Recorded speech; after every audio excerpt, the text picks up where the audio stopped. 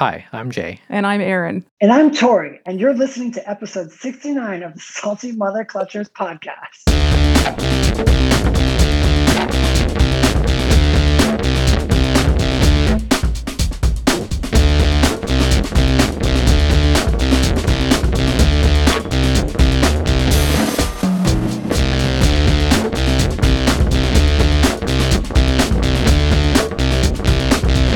Hi, I'm Tori Peters. I ride a Yamaha FZ07, and I'm recently also added to it a AKT TT200 Dual Sport while I'm here in Colombia. How long have you been riding? I've been riding on and off since I was like 18, but I actually didn't get a license until, I don't know, probably I was like 35. Okay. So you were just doing it So like... I was an illegal rider. Yeah. I was an illegal rider for like, I don't know, whatever that is, like 17 years. Like more but than... now I'm like a legit. Yeah. Illegally riding like for longer than most people have been riding, and now you're legit. Yeah. So here's a question. Now I'm legit. Now I'm like government sanctioned. Woo! So here's a question.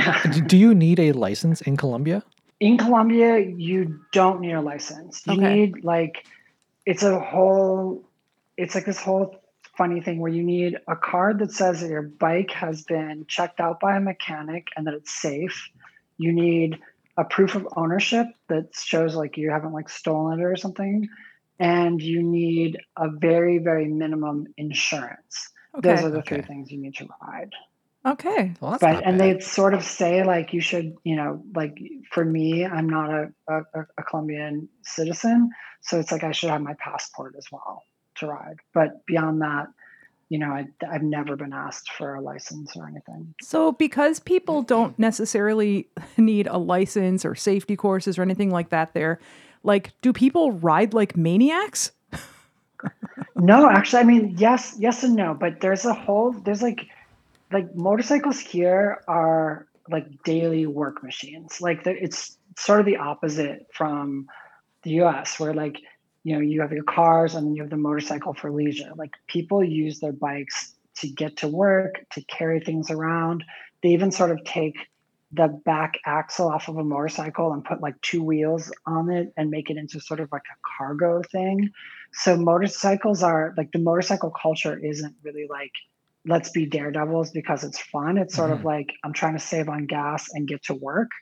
And so there's like a whole kind of different way that people ride and a whole bunch of different like safety precautions because the roads are kind of messed up and there's not as many, at least where I am, as many like stoplights and things. So there's like a whole kind of culture of like beeping when you go through intersections and kind of taking care because it's just, there are so many motorcycles out and it's like the way to do traffic with them. So as in comparison to like, say the States or Canada or, where there's like a distinct motorcycle culture difference between like, say, sport bike people, cruiser people, racing people, and like, MCs and stuff.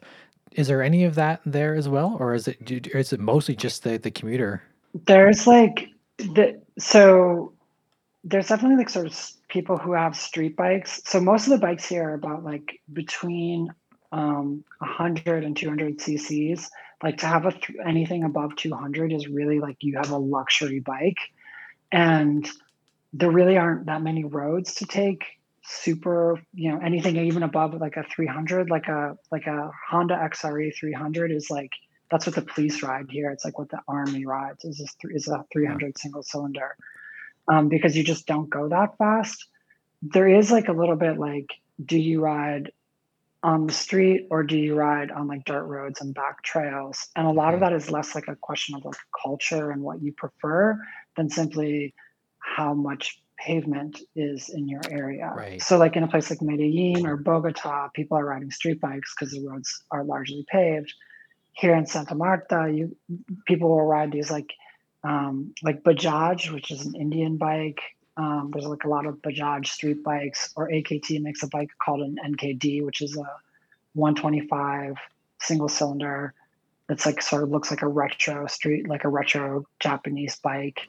And those are street bikes. But really, if you go anywhere outside of that, you're riding like a Yamaha 150 dirt bike, like an XTZ 150, or you're riding like what I've got, like an AKT dual sport bike that's like a 200. And there's some Suzukis and some Hondas here, but it's really it's less like a kind of culture thing than it is a what's the right bike for the situation you have. That said, I was in Barranquilla, which is another city down the coast last weekend for Carnival, and there was some sort of Latin American motorcycle um, group that had come for Carnival, and so there was like hundreds of people with cruisers, which I'd never seen here Huh. before, and they'd come from Huh. like all over Latin America for Carnival.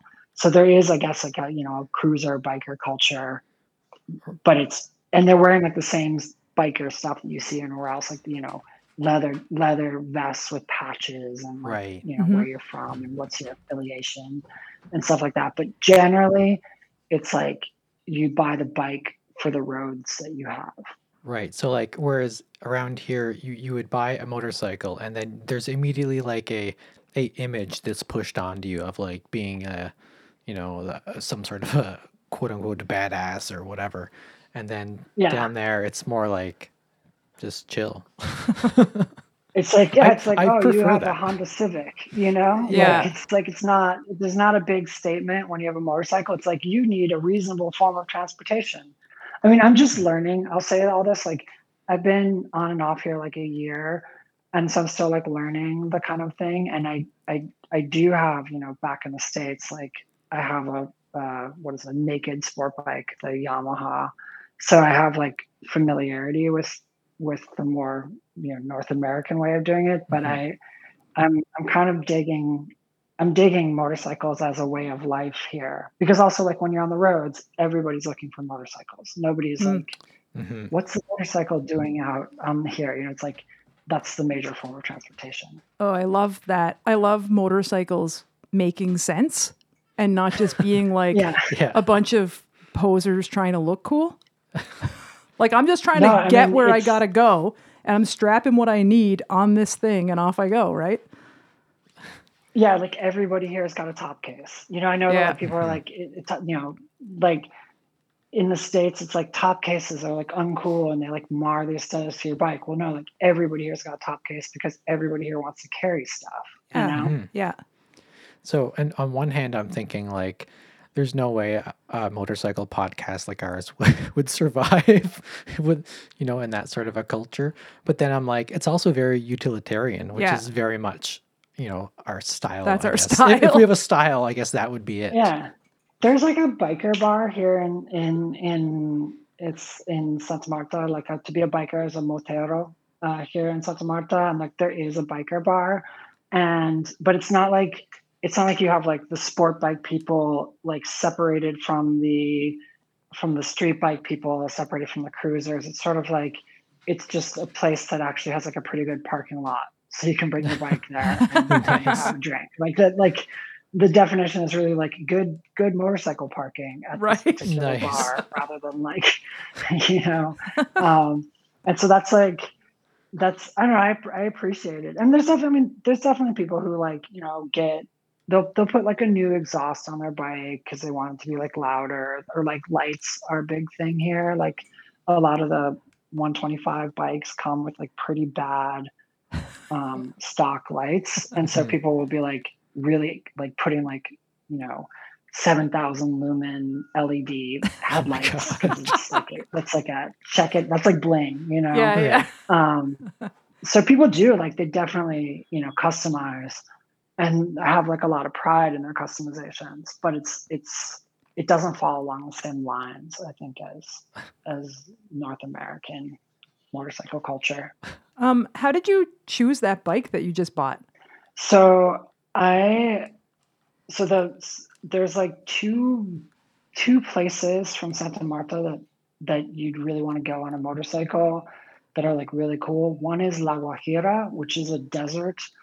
It's like at the very north part of Colombia, it's mostly like rainforests and mountains, but at the very north part of Colombia, it turns into desert, which is about 3 hours from me, and you can ride like entirely off road in the desert. There's like dunes, there's trails, there's like it's extremely sparsely populated. There's some like indigenous groups that live out there, but you can kind of like have really pretty amazing riding out there for which you really want a dirt bike of some sort. And then up the mountain from me, there's an area called Minca, which is mountain like rainforests, all dirt roads. So I knew I wanted a dirt bike, and I knew I wanted something that I could ride for like 3 hours fairly comfortably. Mhm. And I know that like 200 cc's doesn't sound very big, but 200 cc's is so much more comfortable than like 125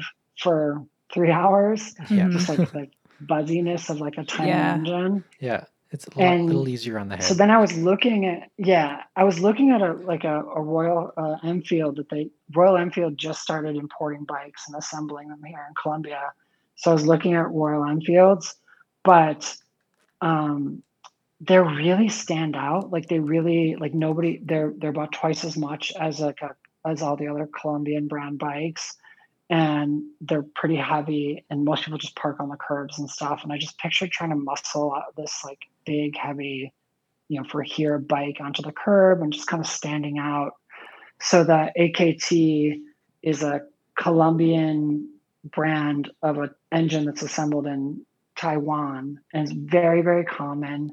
Mhm. It's got 6 speeds, so you can go on like longer journeys with it somewhat comfortably. And it's a dual sport style. It looks sort of, like a very tiny Kawasaki KLR 650 or something like Mhm. that. Um, it's street legal and everything. And also it's like half the price of any of the Japanese or like other brands, which for me is great because I can buy it. If I break it, it's no big deal. And everybody, since it's so cheap, everybody here has them, which means that there's like roadside repair everywhere you go. Nice. Like Right. there's always like in every little place there's some like, mechanic whose main work is AKT motorcycles. It's like having a Sportster in the States. Yeah, totally. It's like everybody knows how they work. Everybody's seen them before. Yeah. Everybody knows basically where to source parts. Yeah. There's nothing like no one's gonna like you're not gonna come in with an AKT and someone's gonna scratch their head being like, what is that? They know. So are you riding mostly alone down there? Are you taking passengers? Or are you finding people to ride with? Like, how are you finding it as far as hitting the road? I ride with my partner Chris. She also rides. She has a KTM back in the US, and we share. I guess we've shared custody of the AKT. I guess. Been there. Yeah. Yeah. The bike's name is like Il Penguino, which is like the penguin, or El Penguino, the penguin. Because the back seat is the passenger seat is pretty uncomfortable. So we went to like the local there's this chain store called Miniso, and we bought this flat stuffed animal penguin pillow. It's like made out of memory. But it's made out of memory foam, so it's like a really great solution. And we just sort of strapped the penguin pillow to the back seat, and that's really comfy. And so the bike is called the Penguin, and it's also black and white. So not only is there customization culture there, you're really pioneering this customization culture. It was actually someone else who told me. They were like, I was like, some little shop, and I was like, is there like something, because we got a top case with a little backrest on it, and we're like, is there something for the thing? And they were just like, oh, just go to Miniso. Everybody gets the memory, like it's the cheapest way to get memory foam is just these stuffed animals from Miniso. So it's like most people remove the penguin because like most people are like not down with having like a penguin stuffed animal on their bike, but we thought the penguin was cute and like funny, so we left the penguin Oh, fuck yeah. covering. Yeah. That's So awesome. that, I don't know if that answers. That is how I ride. Is I mean, that's a good enough answer for me. Yeah. I accept this. I would have 100% left it a penguin too. Oh, 100%. Yeah. That's without funny. question. I saw the picture when you sent me the link to the website of like your bike, and I was like, that bike looks like a bird. It does look like Yeah. a bird. Yeah. It does. It's very. There was a bear stuffed animal pillow and a Shiba Inu stuffed animal pillow, and we thought that really the penguin Yeah. was like the vibe. Well, the vibe of the people bike. put like sheepskin and stuff and on their bikes. So, like, Yeah. it's just no different, right? Yeah, it's the Yeah. same. Yeah, totally. It's just more, conscious. Yeah, it's just a little penguin hide. Artificial penguin hide. I was like penguin leather. Yeah. Yeah. So how's that for hauling two people? I mean, Tight? mostly we're going pretty slow, so Okay. it's okay, and like, it's a lot of like on the hills, it's a lot of like first gear, but the roads are where I like to take it. Around the city, it's great. It's like really economical for gas. You never go more than like 30 miles an hour in the city anyway. And then once you're out in the countryside, the roads are like pretty gnarly, dirt road, mud. You cross streams and stuff like that. Like it's really important to me to get one with a muffler that's raised because you do cross streams occasionally, and so you're never really going more than like 25 miles an hour most of the time, and you don't need. I mean, it's really taught me how like insane the engines in North America are. Like there's like even my FC07's the 700 with like crazy torque, and it's like that much power. I actually don't think I need it. It seemed like 700 seemed like a normal amount of power when I bought that bike, to do like highway stuff. And now I'm kind of like, I just got so used to having these huge, huge engines and just seeing what people do. Like the cargo bikes here are carrying so much cargo, and they're 250s. People just go around with and like 250 is actually like, I mean, if you think about like the horsepower on these bikes, like I think my bike is 16 horsepower, and that's like what bikes were in like the 60s and 70s. They weren't like the kind of horsepowers that we get from these engines now. They're just outrageous. Yeah, it's ridiculous. We talk about that a lot on here because we think like people just make excuses for like air quotes needing a bigger bike. And like we always joke about how we want to get a 250 Rebel and just like ride the fucking shit out of it, like as our regular bike, just to like prove to people that 250s can do a lot of shit. It can do most like 99% of the type of riding you want to do. Like you can get that out of a bike that small. Yeah, for like, sure. Not a problem. And I think it's like, a lot of people want that buffer of acceleration where you're going like 70 and you want to be able to just like quickly go 90 to get out of trouble or something like that. Yeah. And I understand that, but for me, it's like, I'll just ride defensively and go like 65. Right. Yeah. Yeah. And so I don't know. I've started like riding this AKT has really made me like look again at this Yamaha I have, which I'm just like the kind of torque and like the kind of acceleration it has. It's just to get that feeling in your stomach of acceleration. It's not, there's no utility to it other than like, wow, my stomach dropped because I, pulled on the throttle. So what kind of riding do you like to do on the Yamaha? Like, why do you have that bike? And what kind of riding do you do with that when you're back home? Okay. Well, I should tell you kind of like my bike history, Yes. which is like how I ended up with this. So when I was 18, I bought my first motorcycle, and this is like when I didn't have a license. Yeah. I was at college, and I was like, I didn't have a car or anything. And my college is like outside of the city. It was like, one of those isolated liberal arts colleges. So it's like, I really want a motorcycle to like be able to just leave and go places. And I had about $600, and that was enough and eBay was like out. And so it was enough to buy a bike. I found a bike for 600 on eBay. It was like a 1980s shaft drive Yamaha, like one of those. Oh fuck yeah.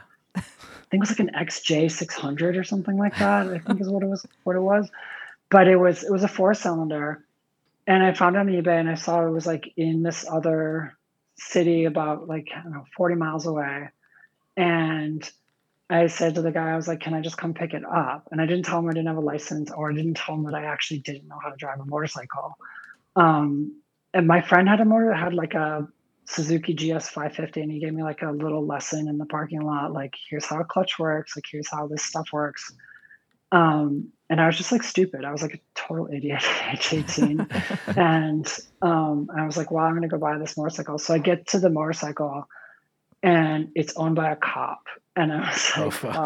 fuck. And the cop was like, so you like have stuff for this? And uh, I was like, no, I just was gonna buy it and then like get things. And he was like, and you could see he was like, this, I want to get rid of this motorcycle. And here's like somebody who's gonna buy it like right now. But I also know that this is like a terrible idea. So he was like, here's what I'm gonna do. I'm gonna take your money. I'm gonna wheel the motorcycle to the end of my driveway off the property, and then I'm gonna turn around and go back inside and not look at what happens to you.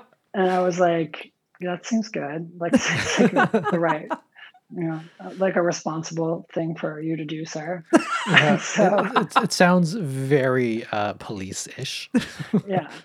So so yeah, and it took me. The bike it was basically okay. The bike, it needed like a carb clean and some other stuff, but it got me home. And I remember like the first time I had to take it on the highway to get home, and I was pretty terrified.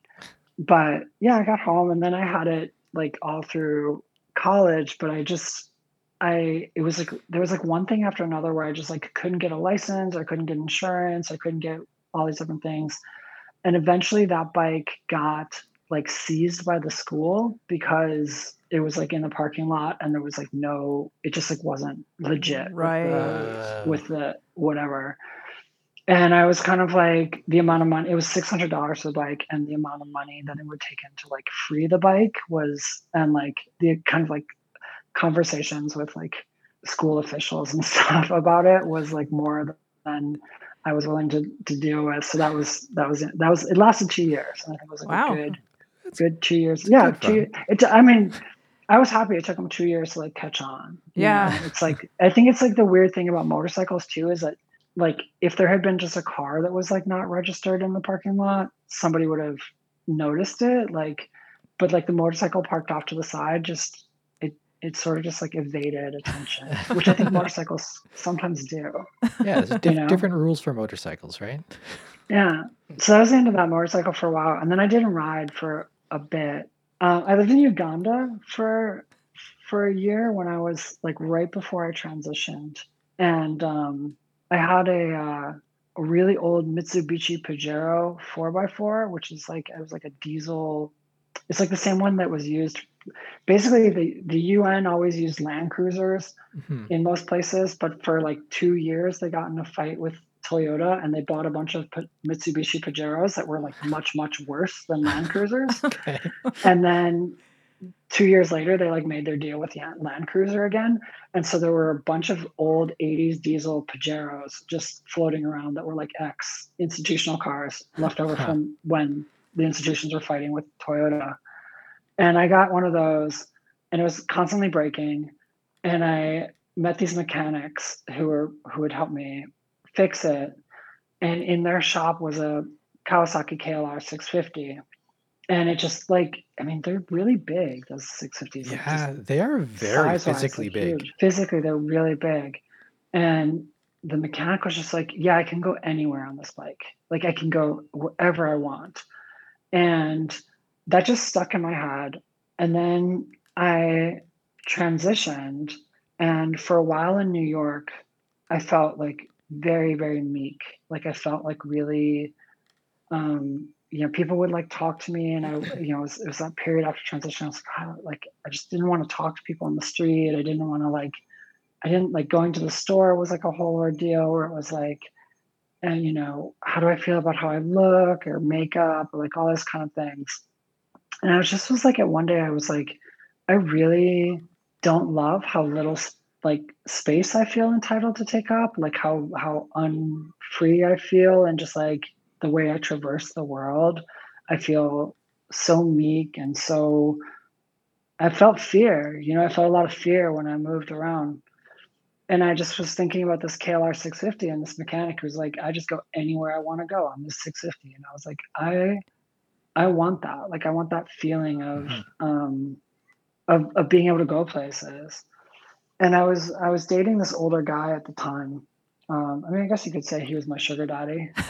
Um, but he was I cared about him too. I mean, the relationship was definitely based on early on was like a transactional kind of thing that way. But and he had bought a boat and he did not know how to ride this. He did not know how to drive this boat at all. He was like, always bumping into things and he was terrified of taking it out because he was going to crash it, like, into a dock, anytime he used it. And I had worked in a harbor when I was young. So I was like, I know how to ride a boat and I know how to like help you with your boat. And so, which was like the basis of our early relationship was like basically sex and driving a boat. It was like, I mean, it's was kind like the of a two decent things. deal. It was great. It was honestly really, but he was like, oh, you're like, I'm learning a boat. Like you should learn something. And one day I was like, well, there's this KLR 650. I've been thinking about a KLR 650. And he just was like, okay. And didn't say anything about it. And I was going home from his place and I was on the train and he was like, there's one for sale in Staten Island. Go get it now and I'll buy it for you. You buy all the insurance, you buy all the stuff, I'll buy you the bike. It was like, and I was like, he mostly, I didn't know how long the offer was good for, because Yeah. sometimes it's like he would have an expansive mood like that and be like, I'm gonna do this for you. And then other times, you might mention like, remember when you said that? And you'd be like, no, I don't remember that. So it's like you gotta strike when the mood is expansive. So he's like, there's one in Staten Island. So I just like went, I still didn't have, license, still didn't have anything, but I just went to Staten Island. And it was brand new. Um, it was like a year end. They were before the next year model year rolled out, and they were getting rid of the ones they had in the whatever it is, the fall, October or something like that. And so yeah, I just bought it, he with the money he gave me, and then suddenly I had this KLR 650 in New York, and it totally changed my relationship with like being on the street because suddenly when people wanted to talk to me, they didn't want to talk to me about like whatever I was doing in terms of my presentation, whatever I was doing in terms of gender. Like they only wanted to talk about the motorcycle. You know, they would be like, "What's that bike? It's pretty big." Blah blah.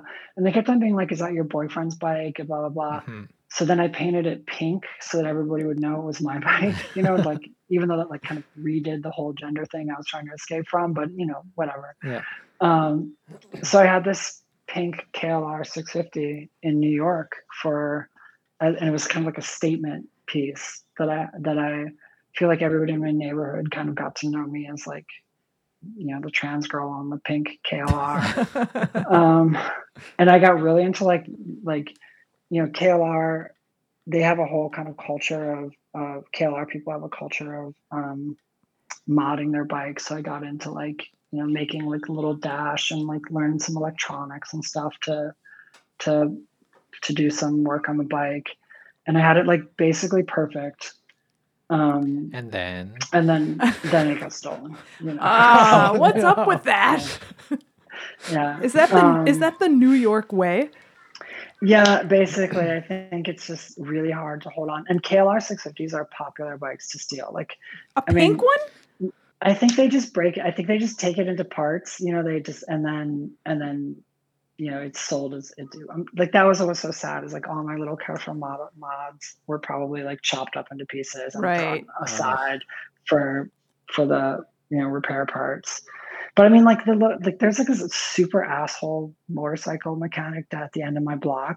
He's like famously an asshole. Like if you read his like Yelp pages, it's like I didn't know they made assholes like this still. He's Wow. just awful.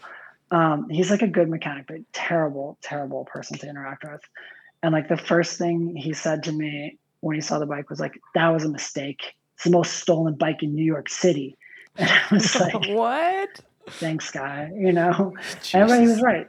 He was correct. It got stolen pretty fast. How long did Two you? years. Okay, See, you got a it's this, 2-year rule too. this is the 2-year I rule. got 2 years out of it. Well, my Yamaha. So I had insurance on it, and I learned actually that I'm not actually likely to go all over the world on a motorcycle, like on a single motorcycle. The KLR dream is actually Mhm. probably not my dream. It's I will go places and maybe have a bike here, a bike there, but I don't think I'm going to take a single bike anywhere I need to go. And so, it's so big. Like every time you went across the Williamsburg Bridge or one of the big bridges in New York, like you just get so blown around. It just was kind of the wrong bike for New York. Like it turned out once I'd had it for a while. And yeah, someone just told me that like what is now called the MT-07, what was then the FZ-07, was like a really solid bike with like so much fun. Like enough power that you'll never get sick of it without it being like so much power that you have to like constantly be holding it back. Mhm. So I found a used one in Pennsylvania and used my insurance money and got that um, FCO7. Used up the last of my pink spray paint from the KLR and sort of pinked that one out too. And I've been riding. That one has not gotten stolen. I've had that one for years. How many years? I think I got it in 2016. So all that said, like, do you have a dream bike? Like, if money were no option and you were, the roads were no option, Huh. I'm sure you probably have many. Yeah, I mean, I think it depends where I am. If I was here in Colombia, I might try for like they do import KTM's here that are like super, like the 690s or stuff like that. Like the 690, I think weighs like 350 pounds. Like 690, like R, the adventure one, it weighs like 350 pounds and has so much like handling. That always seemed really cool to me, to have like a bike that could fall over and that I wouldn't like exhaust myself picking it up if I dropped it. But yeah, I don't know. I like light, agile bikes, I think is what I'm learning about myself as I go on in my motorcycle adventures. And specifically sporty bikes. I like, yeah, I don't think I need a ton of power, but I like being able to sort of flick it around. Yeah. Yeah. Mhm. I borrowed a Road King once, and it was super cool. Like it felt like riding on like a lazy boy recliner at 70. It was incredibly comfortable, but it it was it was like there was a part of me that's like I don't know if I would just rather have a car. Right. Right. Yeah. I actually have a question for you all because it is so interesting being here in Colombia with like the way that like what bikes get sold and the sort of price points around them. Mhm. Just the idea of like, oh, like I think the AKT I bought brand new was $1,800, and that was like a pretty nice fancy bike for Colombia, and it's because there's bikes that like in the United States people turn their nose up, like a lot of these Chinese bikes. They'll look at those bikes and be like, no, I won't ride like a Chinese bike. But like here, that's not that's not a thing. So there's all these different brands coming in from China here that are half the price of sort of like the legacy brands. Like Mhm. Vogue just came here. Royal Enfield, obviously from India, is here. Um, and they seem like to me like they seem like really pretty nice bikes that you can tinker on and get all the parts that you want for on like the internet or shipped or something like Mhm. that. And I sort of like the culture around like, yeah, like whoever makes a bike that we can make work, like we're down with it, and they won't even sell those bikes in the US. Right. the same friend of mine had the CB has can't remember the brand name of it because it was a Chinese like off-brand name, but it was a 200 street and trail bike that we called Putt Putt, Hmm. and it was an awesome little bike. Like it was so easy to work on, and so like I think it was like $2,000 like new. Like you're not afraid to like mess anything up because Yeah. it's not like a $20,000 like whatever. I don't know. There was just something really fun about it. Like there's something freeing about having a bike that you feel like you can just toss around, fix, and go, "Oh, well, I'm just going to fix that myself." Like Yeah. that's there's I don't know. There's something special there. Like I would definitely consider getting like we've talked about getting dirt bikes around here because we're on the North Shore and we have a beach nearby and trails in the woods. Yeah. But we never actually bit the bullet and gotten anything. Yeah. Have you seen like they sell like these like $1,000 pit bikes on Amazon or like, wherever, like Yeah, that are just little dirt bikes, yeah. and like you could just change out the carb if you want like a little more power or something like that. Like I think those are super cool. Oh yeah, yeah. We can buy those at the hardware store here. That's Like awesome. like you can pick up like a lawnmower, a snowblower, and like a little pit bike, and it's like fuck yeah. But Yeah. it is the same. Like most people will turn their nose up at it, like if they're a serious rider and like go, oh, that's for kids. That's for like a beginner bike. Right. But it's like fuck that. Like no, it's not. We're always like, fuck that. Yeah. Does it Yeah. is it a motorcycle? Does it work? Okay, Mhm. let's try it out. Yeah. I've been like, I mean, with this AKT, like I've been just sort of like, yeah, totally. It's been making me really reevaluate my relationship to these bikes. I watched this YouTube thing too.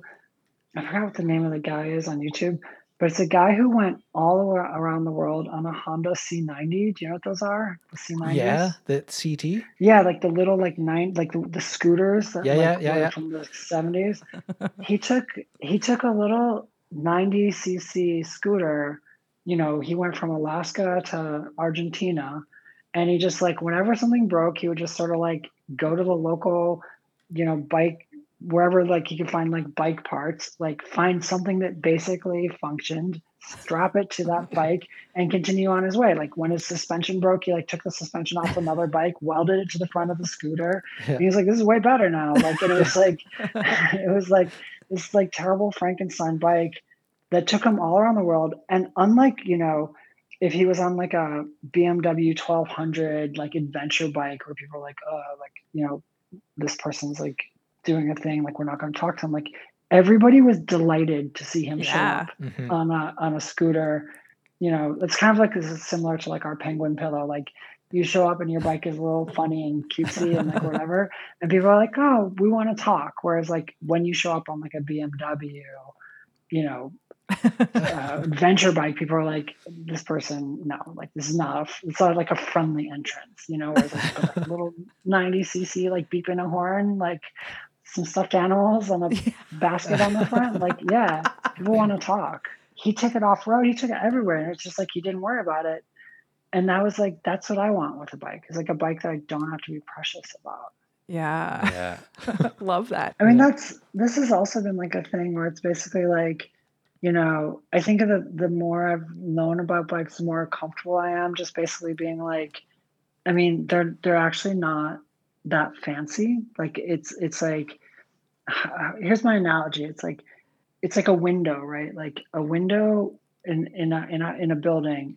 When you first see it, you're like, oh, that's like somebody put that together, and it's like really well made. And I can't possibly mess with that window because then the house will leak and water will get in or wind or whatever. And then eventually you figure out that like a window is just a hole in the wall, and that like any Mhm. hole in the wall is a window, you know? Yeah. Um, and that like bikes are basically the same. Like I'm coming to the thing where like bikes are basically the same thing. It's like a little pot boiler and two wheels. Yeah. And Mhm. like anything that you can kind of like stick your little gas pot on Yeah. and have the wheels roll, well then that's the bike, Yeah. and the fear, I used to have like a real big fear that like, oh, if I don't have it like checked out and pristine, like I'm taking my life into my hands every single time. And I think that's like a little bit true, but I think it's also just, you compensate and you drive for the bike that you have. Yeah, it's also I find like a double edge because the more you learn about a bike and you go, oh, is it just that one tiny little bolt that holds that whole thing together? And you're Yeah. like, oh, that's actually kind of terrifying. And then you're like, am I Yeah. am I the one that's tightening that bolt? Like, Yeah. there's two sides. I personally find a lot of comfort in that, knowing that like I Yeah. put it together, I know it's safe, I know it's, whatever. Um, but also acknowledging that I can be incompetent at times and like forget things and be like, Yeah. shit, like this machine actually, what seems so complicated, like years ago when we started riding, now it just seems like so simple. Do you know the origin of the phrase haywire? Like that's gone all haywire with something like that, that Yeah. phrase. The origin of that phrase is actually from like logging culture because like back in the day when loggers were like, using steam engines and blah, blah, blah, they just used haywire to like hold everything together. Like everything was just haywired together. And so it was like, it's a haywire operation, meaning like it's just held together with haywire. And Huh. like the more I learn about like everything in like the material world around me, the more I'm just kind of like, oh, the world is held together by haywire. Like everywhere Mhm. you go, Yeah. it's just like the buildings that we live in are like haywire. Like it's like this is just everything. It's some nails holding some wood together, and I like am 4 stories in the air, like trusting that these Mhm. Yeah. nails that Yep. were put in by a carpenter 100 years ago are somehow fine, Yeah. and it's like there's a kind of weird comfort to basically be like it's all haywire, and if it's all haywire, then maybe having a motorcycle is fine,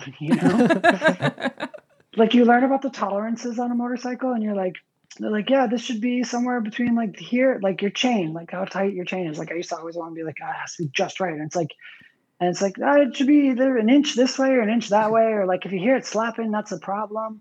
Mhm. And it's like that's so, it's so like that's haywire, like Yeah. just that's yeah. Does it kind of work? Okay, It can Yeah. kind of work. It can also come apart at any moment. You never know. Yeah. Yeah, And yeah, I think the longer that I ride, um, the more, but like the wider that threshold is The for more like you're more like relaxed about it. well, like say like the chain thing. It's like, Yeah. yeah, there's this little bit of tolerance for like, where it should be. Um, for me, the more I ride, that gets wider and go, I mhm, can allow it to be a little looser or a little yeah, Yeah. tighter, or like, the brakes aren't that great, but yeah, they're stopping Yeah. ish. Well, Like you like yeah, adjust for it. It's like you the adjust same your riding same thing for with it. like tire pressure. It's like, am I riding like sort of normal? Okay, great. My tires must be great. Am I riding like I'm sort of drunk? Okay, I must need some air. yeah. Yeah. Can I manage it all the way to the garage? Yeah, sure I can. Whatever. Yeah, and I'm more and more like just kind of leaning into like that attitude. Like and I feel like motorcycles actually train me to have that attitude about many things. Mhm. Like because I think I'm somebody who does have inclinations towards perfectionism or like anxiety or like over worrying, and Mhm.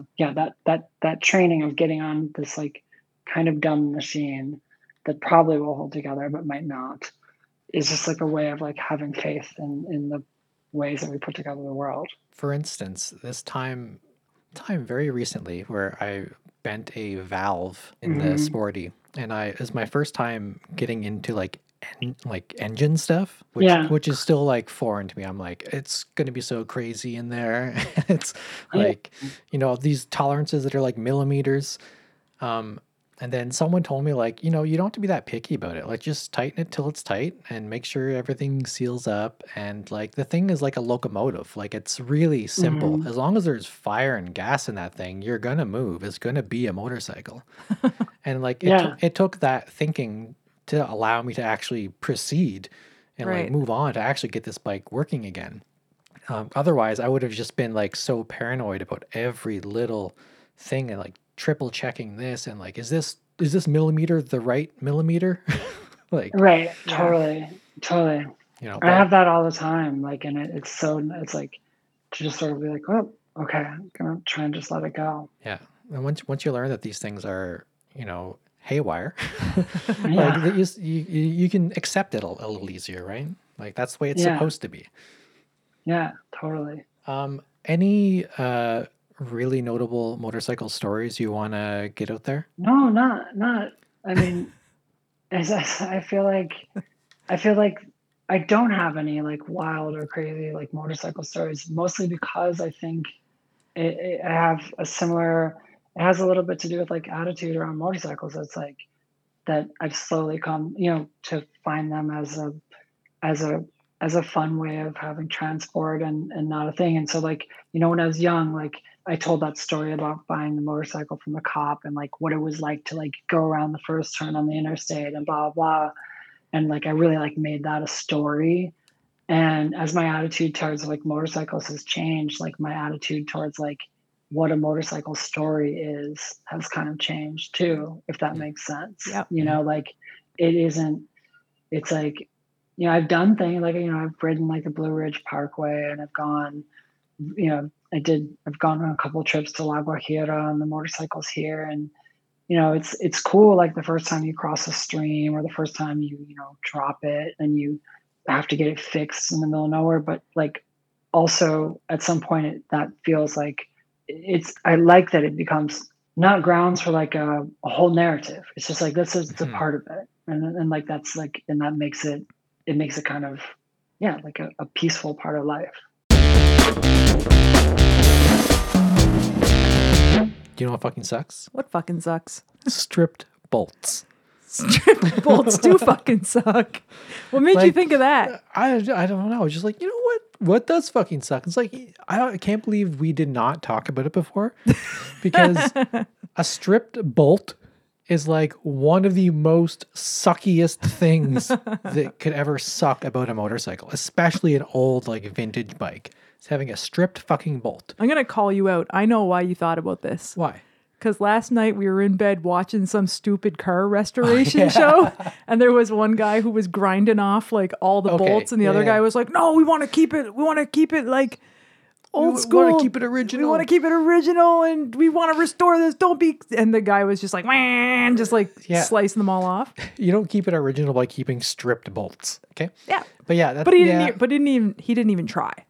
that's But true. anyway, I called you out. Yeah, I But you're forgot. right. I totally forgot about watching that last night. But yeah, that's probably where it came from. You're right. Yeah. Did this happen to you on your bike at Oh. least once? 1,000 times. Okay. 1,000 times. 1,000 times. This is a thing that happens to only Harley Davidsons. No. No. The bolts may be more expensive for Harleys, but Yeah, because they're Harley they're bolts. Harley bolts. And like, yeah, I'm gonna get into that quickly because okay, so you're working on your bike. Yeah. And there are things called torque specs that try to prevent you from stripping bolts, or at least stripping like threads. That's the worst. Yeah. And like most people ignore them, including myself, for the most part. Unless it's something like really important. Yeah. Like, you get the gist of it. But like you have the ratchet, crank it, then you're going like slow. You're like thinking in your head, you're like, I think this is tight enough. Just a little bit more, just a little bit snug, a little bit more, and then it spins. And you're like, motherfucker, no. And then you're like, okay, whatever. I'm an idiot again. I stripped another bolt again. Just like you said you would never do it again, but you did. You over tightened it and you stripped the threads off.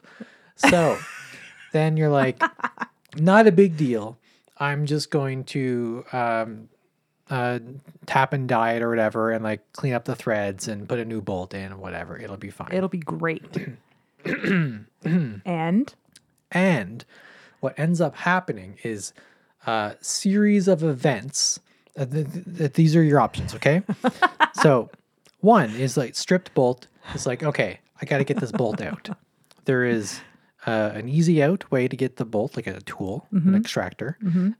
If you can get them to work, you can just drill it out and bash it with another hammer or screw or whatever.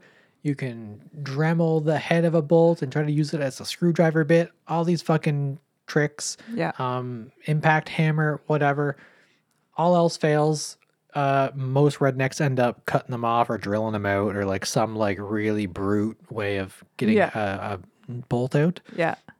And then you fuck up the threads on the inside, and then you're like, fuck it, now I have to like drill the whole thing out and like helicoil it, which is like putting in new threads, rethreading it, and getting a different bolt. Then you find out that that one bolt is probably like $14 and it has to be special ordered from like, Harley Davidson or someplace. Yeah. Or it's like a Honda bolt and it's actually like a weird size and an uncommon like thread count on it. Like there's common thread counts for bolts, but Honda doesn't care about those. They're like, no, we're going to make ours with like a really big bolt with like super fine threads and thread it backwards. Yeah. And you're like, why? Why would you do that to me, Honda? It fucking sucks because it sucks. And it sucks because the teeniest, tiniest bolt that you strip is not a teeny tiny problem. It's a big fucking problem every single time. And it fucking sucks.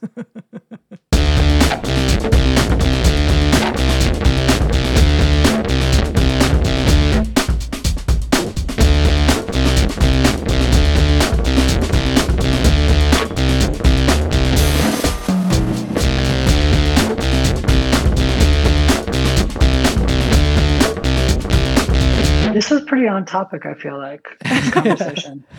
Yeah. Ow, did that just happen? Am I the one who says, and you're listening to episode 69 of the Salting Mother Clutchers podcast? It's like, yeah, it's like, I oh, you prefer have a that. Honda Civic, you know? Yeah. It's not, there's not a big statement when you have a motorcycle. It's like, you need a reasonable form of transportation. Stripped bolts. Those do suck. I agree with you. All right, end of podcast. A Honda Shadow, and she just leaves it right on the street. And she's like, occasionally I find it like a block or two from where I left it, where people like steal it, drive it a block, and are like, nah. And it's like, Whatever, was- bitch does it in one take. Okay, then. yeah, it's anti-US bias. Just cutting out your US correspondent. It's more custom. So That's why all stock Hondas are custom. And then is this too long a story? I can break No, it no, up. no. No. I know. Yeah. This is your then I podcast, moved in. Tori. Oh, amazing. Crank. I'll ratchet your nut. You'll ratchet my nut? I'll strip your nut. I'll strip your nut. So what's the I don't know. question? I don't know. Do you agree? Do you also like those bikes? Or are you sort of like, nah, I'm not into the bikes that you can buy on the internet? That's poetic. Oh, thank you. There's some stuff like that just because nobody wants to steal them, and you can. They actually are like great in New York because you can just park them wherever you want. Right. Like, leave the keys in and people are like, whatever. Like, once you get like detached from like status around a motorcycle, it seems like a great way to have a motorcycle is like, here's the motorcycle that I don't have to worry. Like the major concern about a motorcycle in New York, I just don't have to worry about it. you Right. know?